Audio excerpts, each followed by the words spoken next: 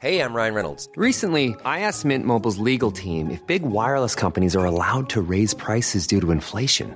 They said yes. And then when I asked if raising prices technically violates those onerous two-year contracts, they said, "What the are you talking about, you insane Hollywood ass?" So to recap, we're cutting the price of Mint Unlimited from $30 a month to just $15 a month. Give it a try at mintmobile.com/switch. $45 up front for 3 months plus taxes and fees. Promo rate for new customers for limited time. Unlimited more than 40 gigabytes per month. Slows full terms at mintmobile.com.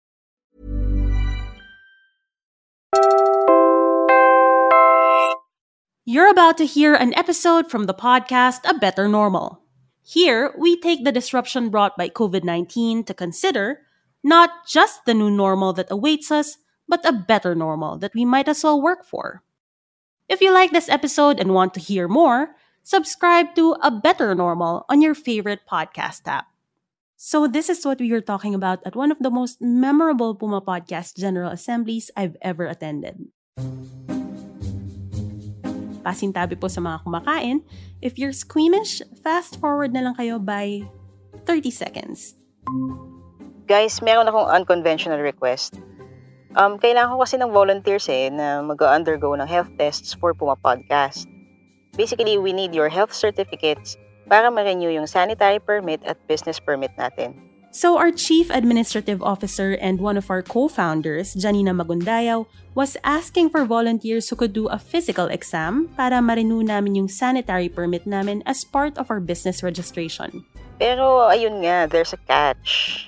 Kasama kasi sa health tests yung pag-collect at pag-submit ng stool samples. Do we have any takers? Naturally, being the mid to late 20-somethings and early to mid 30-somethings most of us in the team were, tawa lang kami ng tawa at hirit ng hirit hanggang may magbigay ng bagong agenda. Our CEO, Carl Javier, said, ang hirap talagang mag-business sa Pilipinas. May point. Pero ang mas masakit kesa sa constipation, yung pag may hindi ka naipasang requirement sa gobyerno, tapos papatawan ka ng tens or even hundreds of thousands of pesos na penalty.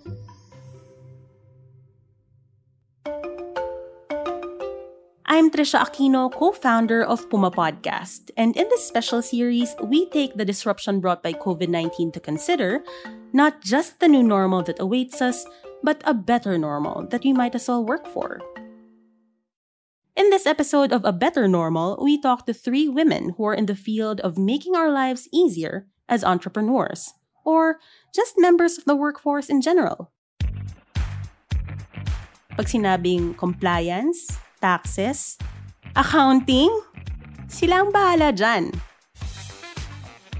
We'll discuss the services they provide, how they got into it, and go deep into what makes these things so difficult in the first place, and what can be done about it. Ginger Arboleda is a content creator and events management business owner. When she launched her company in 2013, she didn't realize how much admin stuff and compliance work it would entail. Kung gusto mo palang magtayo ng sarili mong kumpanya, hindi lang mission-vision ang kailangan mong isipin. Hindi sapat na mahusay ka sa larangan ng business mo. Dapat, sumunod ka rin sa mga requirement ng gobyerno. Gina Lynn Valdez, a certified public accountant, was familiar with that. She worked at an auditing firm, but explored other options outside of the corporate world by attending a camp at the Gawad Kalinga Enchanted Farm in Bulacan. GK Enchanted Farm is an incubator of social enterprises, and it was here that Gina saw the struggle of visionaries who wanted to make a difference in the world, only to be bogged down by the reality of running a business in the Philippines. Like her, Pauline Santos is a CPA. She was looking for experience outside of being an internal auditor for a retail company when her kabarkada invited her to join a startup he co-founded. And it was here that she would realize that her profession, pwede palang may social impact.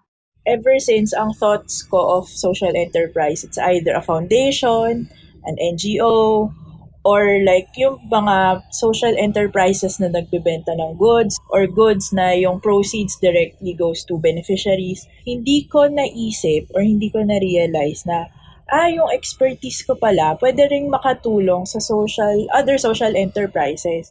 Kasi yun talaga yung main goal namin na tanggalin yung sakit ng ulo sa finance dun sa mga social enterprises so that they can do what they do best. Kasi 'di ba ang financials natin, yun talaga yung nagkukwento nung talagang nangyayari sa operations nila.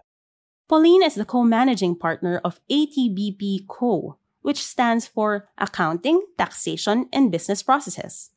Some also read it as Atibapa or etc. in English. Usually, syempre, unahin nila product development, marketing, syempre yung mga income generating. Pero yung finance talaga, kadalasan at iba pa. And their aim, really, while taking care of the Atibapa, is to enhance financial literacy among business owners. Marami talaga, alam nila na kailangan nila yung finances nila kapag may funding na silang kailangan. Pero hindi nila alam na yung financials nila can lead them to make good business decisions or at least better business decisions. Yung hindi lang puro nakarely sa profit and loss. Kumikita ba ako o hindi? Pag hindi kumikita, okay, bye. Ayoko na, sarado na. So, di ba, hindi nakakatulong yun sa sustainability ng isang business. Sa financials natin, maraming pwedeng indicators that you're doing good or that you should continue to do your business. Kumbaga, kapit lang. Alam mo yung may... Atibapa is the brainchild of Pinky Po, another CPA who had 20 years of experience in multinationals here and abroad when inspiration struck. She'd taken her master's degree in entrepreneurship for social enterprise development from the Ateneo Graduate School of Business and saw that there was an urgent, critical, but unmet need of social enterprises. 6 years later, they provide services in everything from business registration, to process audits, to finance manuals, to project accounting. At iba pa. And as I said earlier, Gina had also seen the specific needs of social enterprises when she attended a camp at the GK Enchanted Farm. So parang magbabayad ka ng 30,000 as penalty. And for a small business, that's too much. Ang laki nun, di ba? So parang sayang. So that's actually when we started, yung feel ko na parang sayang naman. Parang being an accountant for me, parang patali lang naman yan. She became the head of finance at the farm in 2016 and helped out the social enterprises based there on everything from compliance to costing to financial planning. Then she slowly built Numbers That Matter, which launched in 2019. Today, she is its managing director, and the company has expanded to assisting clients outside of the farm. What we do is we support social enterprises, nonprofits, and other micro, small, and medium enterprises for them to be able to comply properly with our tax regulations and other regulatory requirements and to help them have a regular financial reporting system. Kasi over the years of working with them, we've seen na some of the visions are not being implemented simply because of non-compliance or simply because of not having financial reports.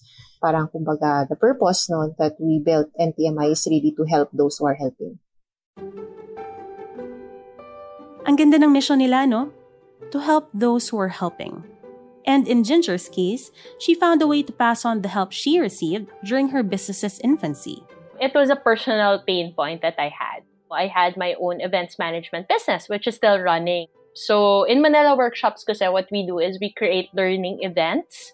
So these learning events are like workshops that help people learn about entrepreneurship, freelancing. Well, like most of the business owners, they start with a passion, diba? And then I realized that there were a lot of admin stuff and compliance work that needs to be done, diba? You have to pay your taxes, you have to register your business, all of these things. Wala naman akong accounting background, even if I was a banker before.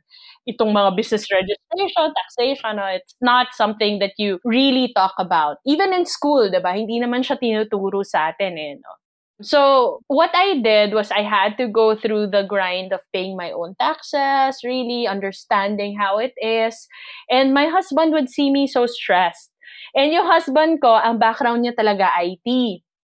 So he created this system that worked on our computer, and then I used it, and it really helped me a lot. And sabi namin, this may be something that other small business owners, self-employed individuals, and freelancers would want also to use. We love a couple that supports each other's endeavors. And that was the story of Taxumo, a web application that's also mobile responsive. Basically, all you have to do is go to the site, enter your income and expenses, And the software automatically computes your taxes for you. And then when it computes your taxes, you can already send the data to BIR through us because we are an accredited tax service provider. And then you can also pay via the different payment channels. Ang dali, di ba? What we did was we really started with the deepest pain. In the Philippines, it was taxes. So, doon nararamdaman ng maraming business owner na parang, paano ko ba ito gagawin by myself? I have to grow my business, pero I have to compute, learn how to compute. I have to track my finances, diba? I have to create reports so that just in case ma-audit ako, all of these things, no? And it was so interesting for me to learn that among their users are delivery riders bago pa mag-pandemic. Yeah. Well, we've been like helping Grab riders and drivers with their taxes. And normally what we have seen, no, yung mga gumagamit ng system namin when it comes to riders, yung mga asawa nila. So, bumabiyahe yung mga riders, syempre, yung asawa is left at home who are doing basically the compliance work.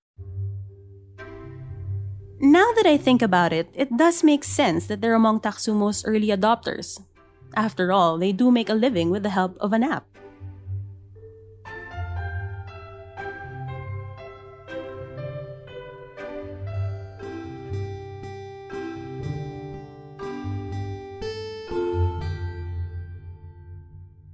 There's a big word that kept coming up in my conversations with Ginger of Taxumo, Gina of Numbers That Matter, and Pauline of Atibapa.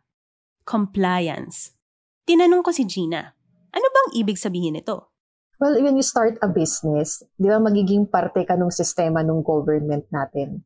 And our government would usually require a lot of paperwork to track you. Number one na yun is for tax purposes. So, compliance is really the term to submit yung mga documentary requirements na kailangan ng government, for you to continue operating as a legitimate business. Diba? When you start a business, hindi lang naman pwedeng ikaw lang. Kailangan maging parte ka ng sistema. And for you to always be part of the system, you'll have to comply. At bakit nagkakaroon ng problema? O ano nga ba ang mga problema? On the compliance side, it's really because ang complicated kasi ng mga natin, from registration to closing a company. Sobrang complicated. Na ang dami ng na-red tape na nakalagay dyan na parang nahihirapan lang both yung clients, yung mga business owners, and the BIR themselves actually, yung mga regulatory agencies. Kasi kung mapapansin mo, punta ka sa government agency, napakasungit na nung iba. ng ibang haharap sa'yo. Kasi nga, the work also, yung process na ginagawa nila, hindi rin efficient. So on the government side, medyo nagiging sagabal ang burokrasya. And for all the people involved, it takes up time and effort. Ngayon, paano naman sa side ng business owner? Yung awareness lang din talaga ng mga entrepreneurs yun nga, masyado silang visionary. Hindi nila nalapat sa baba yung gusto nilang gawin. So parang pag execution, kapag accounting, parang biglang hands off sila na parang gagawin niya ng iba. Na parang hindi. If you want to build your business, go on ground, Dubihan mo yung kamay mo, di ba? Tignan mo yung nitty-gritty, Tignan mo yung numbers, kahit sabihin mong ayaw mo, kailangan mo eh. If you want to grow your business, tignan mo yung costing mo, tignan mo kung kung mag-budget ka, mag-forecast ka, i-track mo lahat ng transactions mo. Here's Pauline. In terms of gaps, compared to other countries, na wala doon yung support for social enterprises. Siyempre, I guess, ang treatment talaga dito lahat as if normal business. Basta kumikita ka, business ka. Siyempre, malaking bagay yung mga tax break, yung mga financial support, etc. Kunyari, ito na yung kinikita nila. Tapos, malaking portion pa nun, possible na mapunta sa penalties, taxes, pag hindi nila ginawa ng tama. Yung business owner, abonado pa. Parang, teka, nagnegosyo ako for nothing. Parang gusto ko na nga lang tumulong. Ganun pa mangyayari. And here's Ginger. When you start a business, you're really excited, diba? It starts with something really that you want to address and you're really passionate about, diba? So, and then, you get to a point na, oh no, meron palang mga daily stuff na kailangan gawin in order for us to comply. Kasi what another added thing to add to my plate? It's more that And I think people are willing to comply, because it's through our interviews and through our discussions with other business owners, They want to pay taxes, no? Ayaw naman nila lumabag ng batas na maging illegal yung business nila, no? They want to comply. It's just that, how do I make this easier on my end also? I relate so hard to this. Ako mismo sa Puma Podcast, hindi lang ako nag-host, nagre-research at nagsusulat ng show na to. Bilang co-founder, I also check on the team's mental health, coordinate among them about their bandwidth, and oversee their tasks para all our shows come out on time and of a certain quality. Kasama rin dito yung pag-review ng payroll, pakikipag-usap sa mga kliyente, at pamomroblema tungkol sa business permit. Pasalamat na lang ako at hindi ako required magbigay ng stool sample. But I distinctly recall that time early on in our startup when we had to pay 6 figures in penalties dahil wala pa kami masyadong alam nun sa compliance. Ang gusto ko lang naman po ay mag-podcast.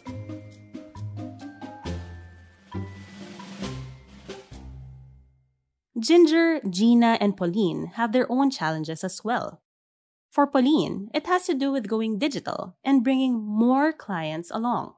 Kumbaga kasi pag nalaman na SE rin kami or social enterprise din kami, na we're catering to social enterprises, parating tanong or parating request is, uy, baka pwede SE price ha, ganon. But of course, syempre, ang hirap naman niya i-undervalue kasi syempre, grabe rin yung namin, yung experience, yung mga pinagdaanan, how we learn things, kasi very, like, especially tax, diba? Payroll, very, technical, ang daming risk management involved.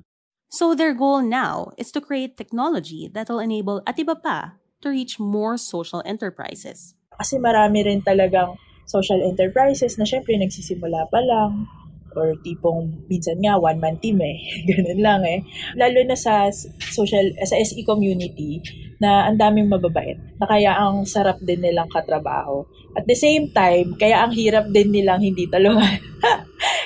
Gina says something similar when it comes to numbers that matter. So yan siguro yung challenge, to really balance it, na ensure na quality at affordable yung services namin to the clients that we are catering, and that my team can also sustain themselves na with the salary that they're receiving from NPMI is mabubuhay nila yung sarili nila and they could stay, then they could continue helping.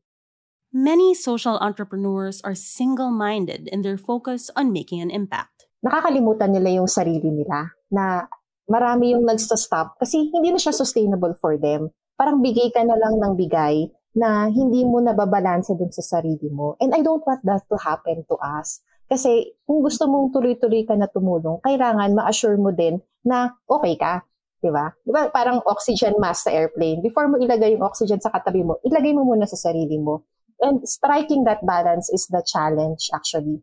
Kasi I want to retain my team. But I know na they have families to feed, di ba? Ako rin naman personally nararamdaman ko yun di ba? Parang gusto kong gawin to, pero syempre kailangan ko mabuhay, no? Parang hindi pwedeng bigay lang ng bigay. Kailangan na balance siya.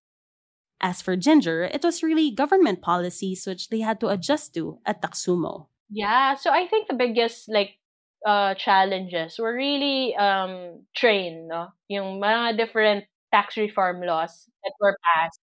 And then you have CREATE.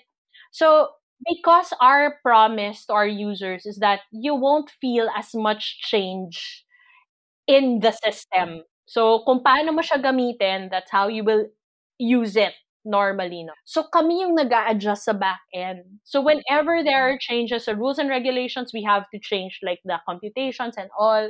Then we have to have it checked by PIR. And even initiating a relationship with the Bureau of Internal Revenue was a bit tricky. In the beginning, because the only way they knew how to work with an entity, a private entity like us, is through becoming a supplier. Diba? Yung parang kailangan mo mag-bid kasi contractor ka, diba? Pero kasi in our case, we were offering our services for free, diba? We were not charging them. We were telling them, tutulungan namin kayo to collect from this market, and this is the system that we made. Nalilito pa sila during that time na, how do we deal with entities like this? Diba? Like parang, hindi naman sila nagpapabayad. Parang ganon. In 2018, after 2 years, they were finally accredited by the BIR. working with partners, overseeing the company's finances, taking care of one's team, these are just some of the challenges business owners face. And to help deal with them, Ginger, Gina, and Pauline participated in DIWA, or Deepening Impact for Women Activators. It's a program by Ashoka and S&P Global Foundation, with Ashoka being the largest network of social innovators in the world. Through its community of changemakers, they say they're able to help accelerate social change across causes, disciplines, sectors, and borders.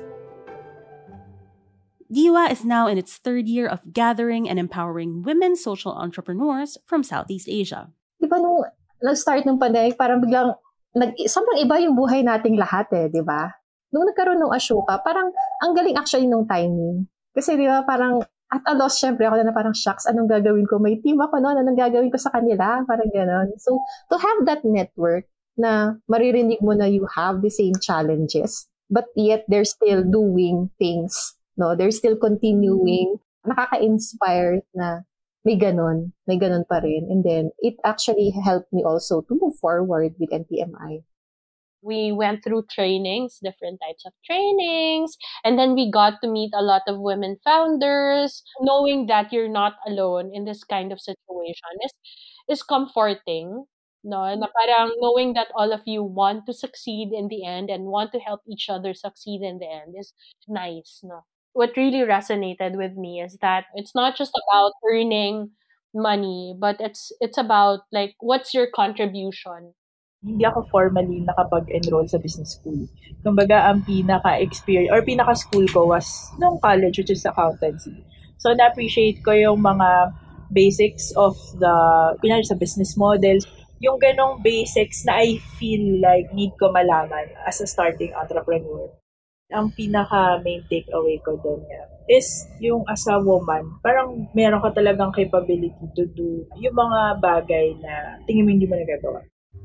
Like yun, running a business. Aside from that, yung community, iba pa rin talaga yung meron kang masasandalan.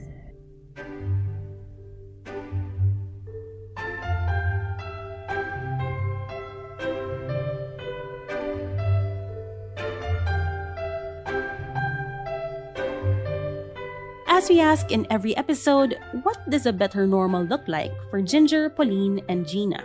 Kasi we have kids, diba? So, we wanted to create and help build that world where they can actually do and be anything that they want.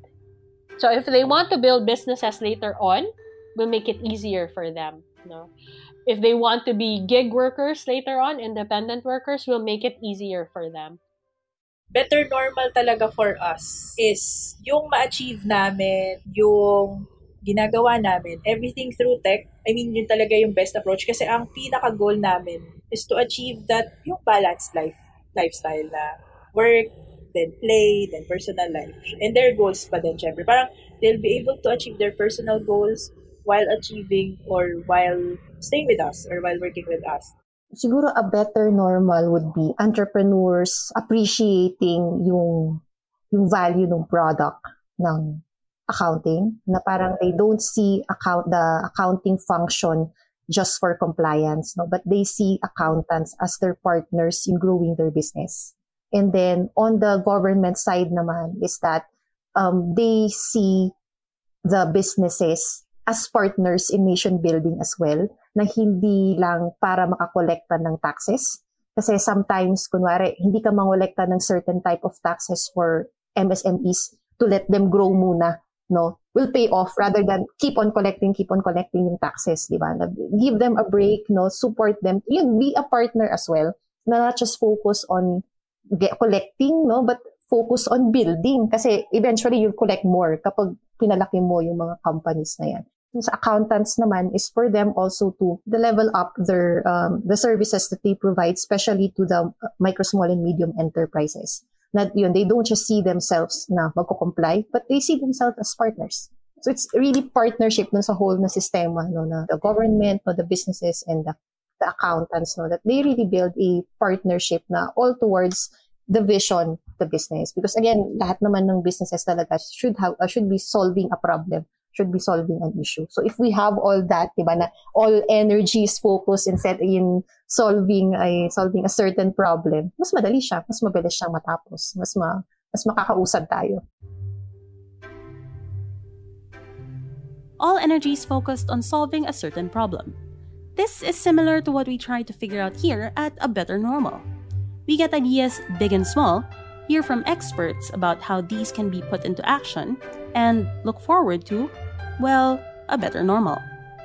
And we often ask at the end of the show, do you yourselves have ideas for a better normal that you want to share? It's the same mentality behind Everyone a Change Maker, which is Ashoka's vision. Like what we always say din sa aming team, for example, yung mga encoders, bookkeepers, hindi ka lang bookkeeper, hindi ka lang encoder. Kasi imaginein mo, kung yung pinapasok mong info is mali-mali, tingin mo yung business owner makakapag-decide ng tama based sa mali-maling info. Kaya din kami, pagdating sa servicing, naka-team kami lahat. Kumbaga, as much as possible, walang isang taong na mag-isa lang. Yun yung gusto rin namin ma-feel ng lahat, na bawat contribution mo is very important. Hindi lang yung manager, hindi lang yung gumagawa ng report ang malaking contribution. Up to the point na ikaw yung nag-vouch or nag-check ng mga documents. Sobrang importante na yun. A fixed mindset means that you take things na pinanganak ko na akong ganito so ganito na lang talaga ako, diba? Growth mindset is you do something to improve yourself, to make yourself better. And by making yourself better, you get to help others as well. So that's the start of being change makers, really. You change yourself and you grow as a person, because that growth can lead to eventually like helping others grow as well. Actually, I feel na yung kwento ko parang common naman siya dapat. Alam mo yun, parang gano'n, na parang hindi naman dapat nakahiwalay yung social enterprise sa regular na negosyo. Kasi I've always believed na ang businesses naman, nangyari talaga yan or they came about because they want to solve a problem. We can do good kung nandun tayo sa corporate or kung nasaan man tayo. Sana maging ganun siya. Parang ayoko siyang tignan as a separate industry. Ayoko siyang tignan as a totally different world. Dapat pareho. Dapat ito yung common. Dapat ito yung normal. Again, I'm Trisha Aquino, co-founder of Puma Podcast. You've been listening to A Better Normal. This episode was produced by myself. It was put together by Carl Sayat, with editorial support from Carl Jo Javier. Special thanks to Ashoka, Atiba Pa, Numbers That Matter, and Taksumo. To get the latest on Puma Podcast shows and activities, subscribe to our newsletter by going to pumapodcast.com.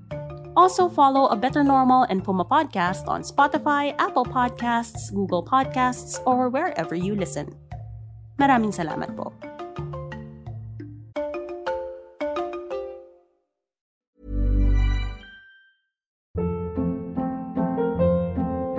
Hold up. What was that? Boring. No flavor. That was as bad as those leftovers you ate all week. Keke Palmer here, and it's time to say hello to something fresh and guilt-free. HelloFresh. Jazz up dinner with pecan-crusted chicken or garlic butter shrimp scampi. Now that's music to my mouth. HelloFresh. Let's get this dinner party started. Discover all the delicious possibilities at HelloFresh.com.